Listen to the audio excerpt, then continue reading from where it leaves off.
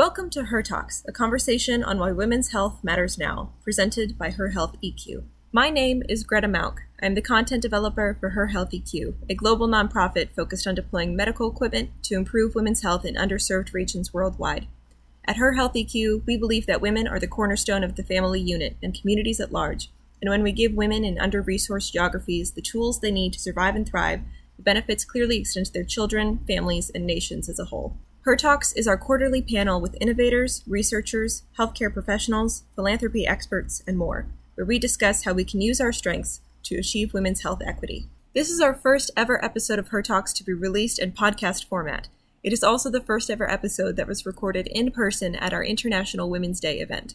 At this event, HERhealthEQ partnered with Jerusalem Venture Partners and East Park Drive to host inspired members of the community for an evening of networking and conversation, helping to bring equity and equality to women around the world. In this episode of Her Talks, HERhealthEQ is joined by Jacqueline Ebanks, the Executive Director of the New York City Commission on Gender Equity, and Marissa Fayer, the CEO of HERhealthEQ. Ebanks and Fayer discuss intersectional approaches to women's issues and New York City efforts in women's equity, specifically caregiving, maternal and reproductive health, and COVID. Jacqueline Ebanks has been the Executive Director of the New York City Commission on Gender Equity for 5 years. In this role, she has leveraged the power of city government to expand and increase opportunity for all New Yorkers regardless of sex, gender, or sexual orientation, in order to build a city that is safe and free from discrimination. Previously, she served as the Executive Director of the Women's City Club of New York and as the Vice President of Programs at the New York Women's Foundation. Marissa Fayer is the founder and CEO of HERhealthEQ. She's a 22-year veteran of the medtech industry, was included among the top 100 women in medtech by Medical Design and Outsourcing in 2018, a People Maven's Top Woman Activist to Watch, and a recipient of the Africa Development Award in the same year. Both of their social media accounts, photos from the event, and anything you hear in this panel, including a transcript, will be available in the show notes at www.herhealtheq.org/her-talks. I am so excited to share with you Volume 9 of Her Talks, Women and Girls Issues. We focus specifically on women in emerging markets, and we're already deployed in 9 countries. We've helped 33,000 women already. We've deployed 31 pieces of equipment, because it changes continuously, so I have to look at my notes. And we've repurposed over $210,000 worth of equipment from landfill. And so, and what we do is we focus on non-communicable diseases that affect women. So maternal health, heart disease, and cancers that affect women, such as breast cancer, cervical cancer. It depends on the region as well. What we do is we also take a collaborative approach. So we don't force our ideas on anybody else. We also don't set up clinics. We have people come to us, or we reach out to them, and they tell us what they need. And then we make sure that we go and get that and procure that. A lot of the times we deal in ultrasounds and fetal monitors, heart rate monitors, maternal health monitoring systems. So these are just things, colposcopes. Actually, we have a very large cervical cancer screening program in 10 countries we're working to deploy right now. We've just finished that in Costa Rica. And we're working to deploy in 9 other countries, so that's very exciting.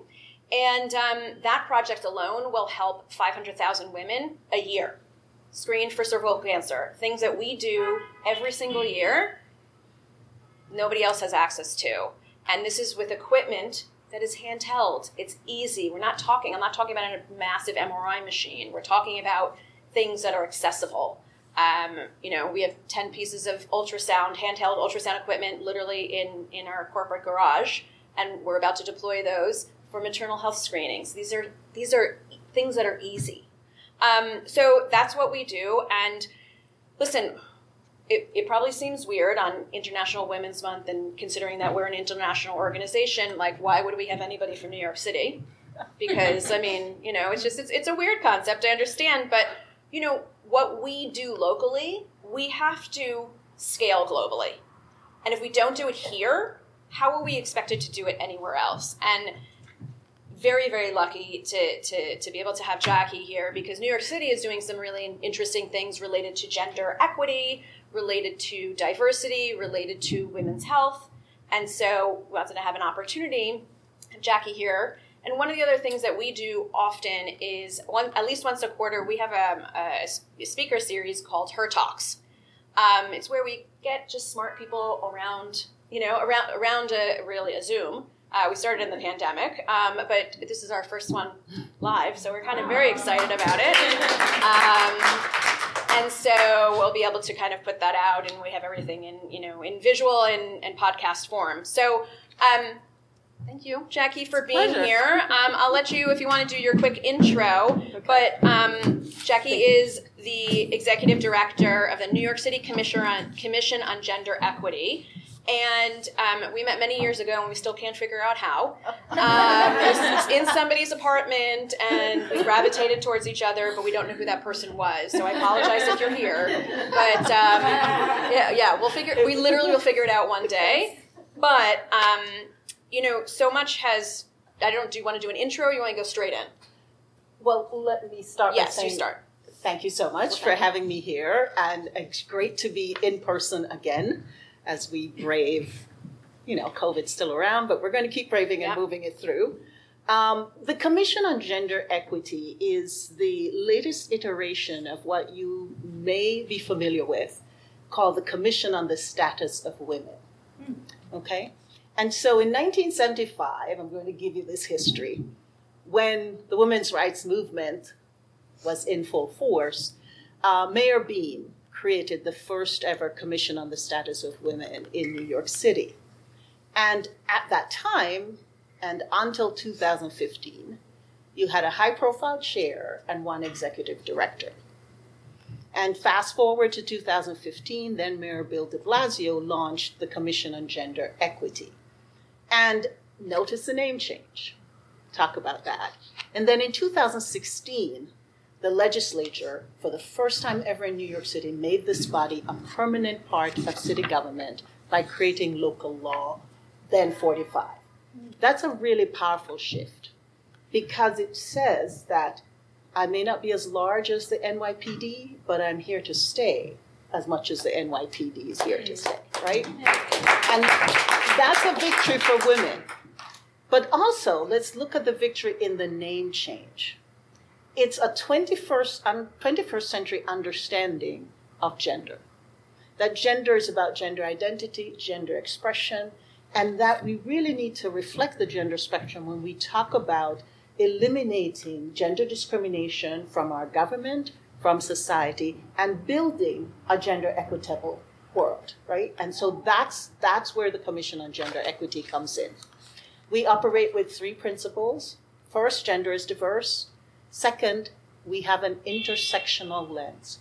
That's really important. Our new law in 2020 got amended, says that we're to work to look at issues that affect women, girls, intersex, transgender, gender non-binary, and gender non-conforming New Yorkers, right? And that's really powerful. But also, we then say, based on that law, that we want to do this with an intersectional lens, meaning nobody enters a space with one single identity. I enter a space as an immigrant woman. 40 years ago, I was 20 when I first came here. 42 years ago. Now I enter a space as an immigrant woman, Black, 62 years of age, totally different, right? Mother, ex-wife, all kinds of things. Very different. Some of them you can see, but some you can't. You don't see my faith. You have no sense of the physical and emotional challenges I face. Some of my disabilities and abilities are visual. Most aren't, right? And so we really have to remember those things, that intersectional lens when we create policy. And the third principle we have is that the city needs to lead. That when we promulgate laws for other sectors, we need to be, as a city, a best-in-class employer. That we need to do it for our workforce. 1, it's just good to live the talk. But 2, when you go through the pain yourself, you're better informed to help others make the shift. And that's our goal, and those are the platforms that we stand on. We have 3 areas of focus: economic mobility and opportunities, 1, health and reproductive justice, 2, and the third is safety. In the same way that our identities are intersectional, these issues are intersectional. Somebody is well positioned economically, they certainly have better health outcomes, except Black women who have, regardless of educational level and socioeconomic level, have poor health, maternal health outcomes. It's the scariest.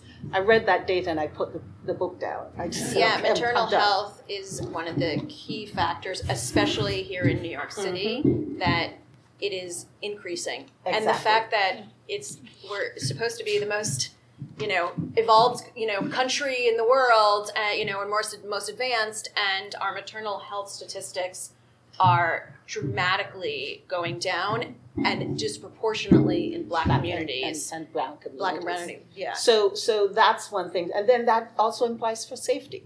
Although we know, and I was sharing with a group today, that even if you are high income, your safety at home is not guaranteed, right? So like intimate partner violence. So this intersectional lens is so critical for the way we do our policy work.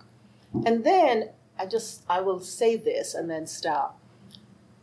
We also say that we're engaged in culture change. We're engaged in paradigm shift. We're moving from a society that's built on discrimination, on patriarchy, on racism, on sexism, to a society that's multicultural, gender inclusive, and intersectional, right? And what does that look like? And it really has a lot to do with our political systems and our economic systems as well. But there are 4 factors that we think need to operate, and at least 4. I'm sure there are more, but there are 4 that we could figure. One is you have to have laws that really create this version that's built in a multicultural space and an inclusive space. 2, you have to have interagency, that's the city agencies need to work together, collaboration, and we have to have cross-sector collaboration. If we don't have public, nonprofit, and private sectors working together, we're not going to create this shift, this systemic shift that we need. 3, we have to have research, and that research has to be both quantitative and qualitative. And we need to analyze that data, and we need to publish that data, and we need to be informed by that data to create our policy, to develop our programs. And 4, can't count. Right. We need to have public engagement and education. We need to learn from the public the change that needs to occur.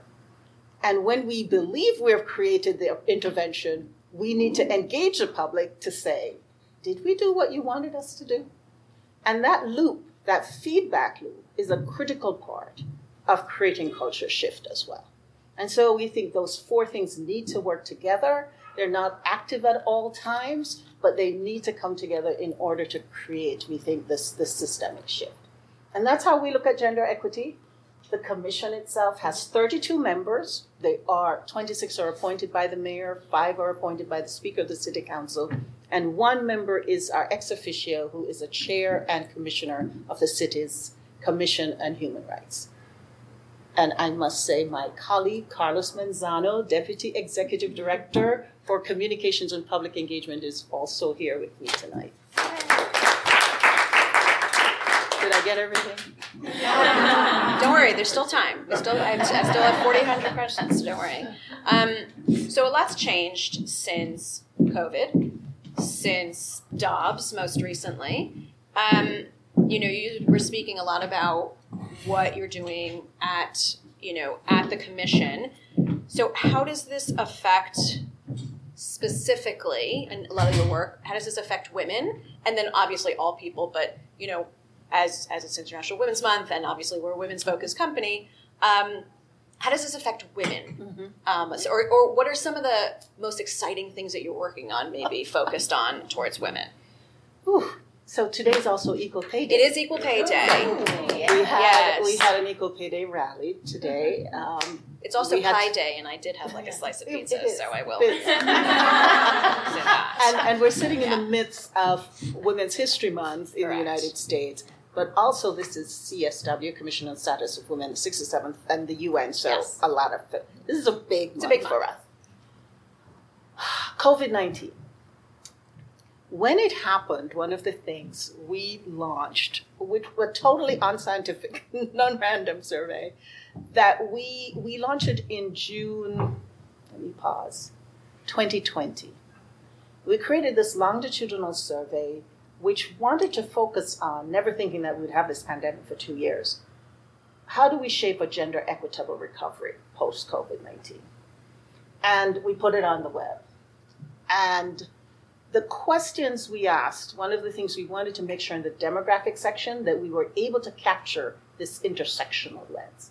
So we went out with, sexual orientation as lesbian, gay, asexual, pansexual.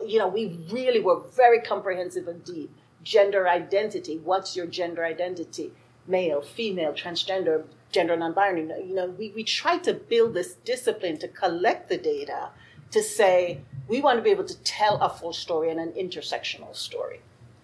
The importance of the survey was to follow a group of folk through a year, and every 4 months or so, or 3 months, we released. So it became a 3-part survey. One of the things we learned was we were all depressed and anxious. And that was frightening. It was particularly frightening in the TGNB space because we had such a small sample and they were like 100%. We had 2% and their rates of panic and depression was 100%. It was massive. So that data to us struck so underrepresented and yet such great stress. Was it bifurcated specifically in borough? Yeah, we tried to do it in borough too, but the data, I won't remember that off the top of my head. That's fair. The other thing that struck us was clearly the need for childcare. It just, and the benefits that the stimulus monies were providing for families, right?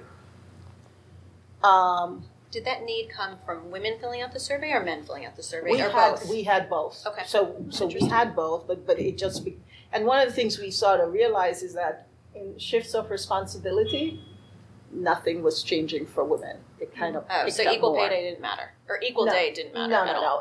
So the COVID, no matter what was happening in COVID, women still took on more. Nothing changed in terms of their responsibilities at home. So there was that incredible burden. So we knew coming out of COVID, as we moved towards this, that we have got to look at universal childcare. And so when we did our annual report that we're required to do as a commission, we listed universal childcare, universal healthcare. I mean, the level of panic in terms of mental health was scary to us. And I shouldn't call it panic, just depression, anxiety. We were off the charts. And then there was the issues around healthcare, non-COVID related healthcare, that we knew we were falling by the wayside, right? And so that was the picture. We're hoping, we sent the data to another data team that does the analysis a little bit stronger, and we have a meeting on Thursday. So hopefully they can get more. But it's totally unscientific, but I think it started to touch on the points that we've all seen. We have to have a system that has a stronger care support for caregivers. And I think as a result, the city council passed a law that they unfortunately called the Marshall Plans for Moms Task Force, and which we sort of were trying to say to them, caregivers, maybe, make it gender neutral. Maybe we learned something about breaking gender stereotypes, but no. So we have this Marshall Plan for Moms Task Force that I get to chair as the head of the Commission on Gender Equity. And so we have about a year and a half to put out a report looking at what supports are needed in our city in order to strengthen that resource for caregivers. And so I think, we saw these efforts, and then the city is responding with legislation, and then we have to study the issue, but we're going to look at it across age and across socioeconomic status, right? So that we can really begin to think about what is the safety net, lack of a better term, that you provide for caregivers in order to support them as they do their work, and that our children and our elderly folk are well taken care of. So that's just what COVID meant. And I think we're still unpacking that, social support that we need to provide. The other thing that came up, quite frankly, is remote work. And we have taken a hit as a city. And so I know the mayor is now looking at this, and in one of our largest union just completed negotiations for contracts, and they have set up a task force to look at remote work. What the mayor is very concerned about is that this remote work option would be available to those who have higher incomes. And so his equity lens is really strong around that, right? So he wants to be deliberate and equitable as he does this. So let me just say, am I missing anything? No, I think that's great. So, obviously we're focused on women's health, and Mayor Adams was very vocal in January about announcing he would like to have New York City as the city of women's health. So what's the fun work that you're doing on that, or that's happening? Because there's a lot that's happening. There's a lot still to happen, because as we were talking about, he might have announced it without much discussion with other people. So there's a lot of work, especially on the government level, to kind of work through that. But, would love to hear just a little tidbit of what's happening on women's health here in New York City that maybe we can then be able to translate to the rest of the world, or maybe if there's, ways that they're trying to introduce or foster technology here, just like JVP is doing, how else can on a government level can foster innovation and changes to women's health. Thank you for that. I think I want Did you think I was not going to ask you that? I want to lead that with male allyship. Yes. Mayor Adams is the first mayor, it's the 110th male mayor of New York City, but the first to appoint 4 female first step and deputy mayors ever. Okay, and that's major. That means the top, and his chief of staff is female. So the top 5 positions, his first deputy mayor, she's Sheena Wright. Deputy Mayor for Workforce and Economic Development is Maria Torres Springer. Deputy Mayor for Operations is Meera Joshi. And Deputy Mayor for Health and Human Services, Ann Williams Isom. And then we have a Deputy Mayor for Public Safety, who is Phil Banks. Okay? For the first time ever, we have women and women of color in leadership in this city, determining the budget, determining the investments we make, depending on how and when we make them, okay? There are 2 men on that team. Mayor Adams in his personal life, and when you talk, I feel I can say this, when he talks, it's about his mother and his sisters. And his mother was a single mom who really scraped things together to move 5 kids through. And it's really powerful to hear him speak about that. And so when he comes to this work, it's with the heart of supporting and remembering his mother's efforts. And on January 17th, he launched the Women's Health Agenda and gave if you ever can go and see this video, I thought it was very powerful. It was, we were there listening as it was being streamed. And the mayor started to talk about the fact that women's health has lagged, because it takes about 10 years for us, to begin to look at women, to include them in trials, and then to find the solution. And how unacceptable that was. And then he was able to talk about the impact of that economically in terms of their safety, etc. He then talked about health, both from the reproductive justice space and from what we call the chronic diseases space and the mental health space, right? And what's interesting is, as he talks about this, he has this 30,000-foot view, but he also links it very much as he was growing, he saw his mother's struggles as a result. So he gets to a point where he's talking about menopause. And he can talk about, and I've never heard, and I've not been through many male mayors, I'm thinking I'm old, but not that old. of the 110. Yeah, no. But never before have I heard a male mayor talk, and the mayor said, we would get so much further if we would only learn to say the word vagina. That was when I knew we were having a serious conference. I was just like, okay, he said that. I don't think any other mayors have said the word vagina in a press conference either. And he was clear, not a smile, very straight, very direct. And it was so, it felt like a warm hug, but it also felt like progress. Okay? And that was powerful to us.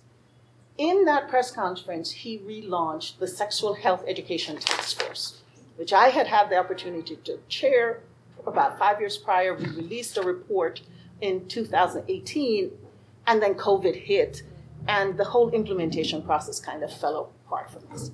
But the important thing about that task force, it was focused on sexual health education for youth in the public school system. And it talked about, one of our key findings was, when we talk about sexual health education, it needs to be within the context of a healthy relationship, right? It doesn't exist outside. And we want to make sure that it's a community, the school community is engaged in this process. And what should that look like? It's a multidisciplinary team. It was really a very powerful task force. COVID comes and it derails us. So I was super excited when it was the first point in his press release, and I'm like, oh, wow, he's committed to it. And he was very excited to have us teach our young people what it meant to be in healthy relationships, platonic, otherwise, and then how you build a sexual relationship, healthy sexual relationship from that. So that's one very powerful piece. We're going to be doing things about women and work and menopause. He said that very clearly in his press conference. And he also announced, which I think many of us were surprised, that we were going to have a Women's Health Summit in March. For International Women's Month. And so we ended up with, I can say, although it's going to be a very, very small summit because it's just the time we had to turn it around, it's going to be the 30th of March, an afternoon, a group of sort of selected experts. I think it will grow beyond this. But it's really a powerful piece of work, and we're all engaged as city agencies, looking at it and working on it. So I think there was this very deep commitment. And in addition, prior to that, I'm taking my notes here because it really is astounding. He expanded the citywide doula program. And so providing free access to doulas for families, especially in the neighborhoods that have greatest needs. And we've identified, through COVID, we identified 33 neighborhoods across the city. And doulas, quite honestly, the whole idea of doulas actually comes from the rest of the world. And so It's almost as if, bringing the rest of the world to New York and bringing these practices actually to New York to improve our maternal health, because that's the only way that in different communities we're going to be able to improve and improve it's maternal so health. Directly connected to communities of color, particularly the Black community, Correct. And the Black community, when you go into the South, you have a history, you have midwives who delivered thousands of babies and nobody died, right? In days gone by. Correct. When we didn't have. So it's a real powerful connection. And so I think we have, as of 2023, we've served more than 1,000 families with trained doulas, and more than 200 experienced and new doulas are trained by the program and the model. How many single moms? I don't have that number. Doulas for single moms should be. And so we should look at that, right? This is the intersectional piece. And so one of the things as well is that there is a data collection mechanism, right? With the DOHMH to gather data on births and care with midwives. So we can begin, as they say, to lead with the facts and figures. And that's really important. So I just, we're busy as a city identifying the big issues and then breaking down ways to resolve them. And the issue, I can confidently say, because we have a leadership that engages and embraces women and the diversity of gender, when we every city single agency has received that message and is working in lockstep with it. Now, we all have different levels of resources and certainly different levels of strengths, but we're working at it. Complementing us is the city council. And for the first time in New York City's history, we have the majority of our city council are women of color, and diverse in terms of sexual orientation as well. 31 of 51 members. Wow. Never happened before, hands down. And so we have this powerful base of women, and trust me, they're not letting the city breathe. They're so committed to centering. I hope this is not on tape. We'll cut it out. But there's just this discipline that we have this opportunity because we're in places of power that we've never been before, at a scale that we've never had before. And so the mandate is transformation. It's just absolutely transformation. And, times are hard, and we've got to show up differently. Dobbs has occurred, and New York City named itself a sanctuary city. We have an abortion access hub, right? That it's online, and you can go from many places to identify how you can find and obtain an abortion here in New York City. We'll be here to support you. We've funded the national, I'm going to say the wrong thing, so the abortion fund that we have for low-income women here. And so there's our Department of Health and Mental Hygiene is phenomenal and working aggressively around this issue. So probably our biggest challenge, I think, as a city, is how do you tell this story? Right. Is this your call to action? Right. So yes. Yeah. How do we tell this story so that people really understand that we're there for them, right? We now have medication abortion available in DOHMH health clinics. We just put the first one in the Bronx, so we move into Brooklyn and Manhattan by the end of the year, right? It's just amazing work. We are looking at issues of menstrual equity as well. And that is a work group that we're leading at the commission as well. So there's so many layers to this work. And what I want to encourage everybody to do as we're here is to think about how you can learn more on this, call Carlos or me.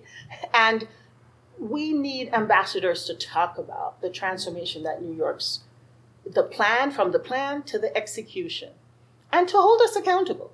Honestly, it's a massive city, and therefore there are things that can fall by the wayside, as you know. I don't have to tell this group, I hope, that the other call to action is vote, vote, vote, vote, vote, vote, vote. Of course. We're in a really precarious position. Our voter participation rate is way too low for any of us to be satisfied with it. I think for the last election, we're at 31%. It's really, really too low. And we can do better and should do better as a city. We're not afraid of diverse points of view because, we're better if we have that. And so I really think, that's at least the two things. And last but not least, I want to share that the mayor has created, it's really something he did when he was Brooklyn Borough President. It's called Breaking Bread, Building Bonds.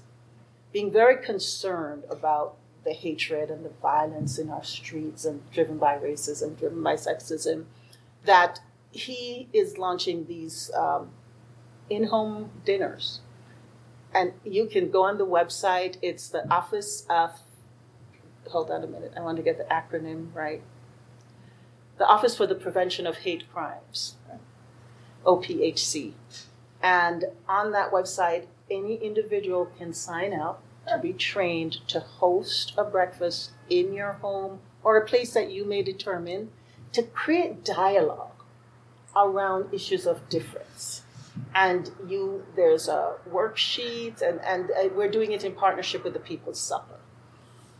For me, that's the whole idea of grounding this work in people's lives, right? And we hope as a Commission on Gender Equity, we want to start in the fall with doing these dinners with a gender equity theme. And we're going to go borough by borough so that we can get to focus on women. We have a lot of issues around LGBTQ. How do you make the space more welcoming? How do we ensure that families can create safe homes, that our workplaces can be safe, and that we can truly build this gender equitable society? I think this issue of scale is critical. We can pass all the laws we want, but our laws need to impact. In New York City, at least 4 million people would be my guess, Right. for us to begin to see systemic change.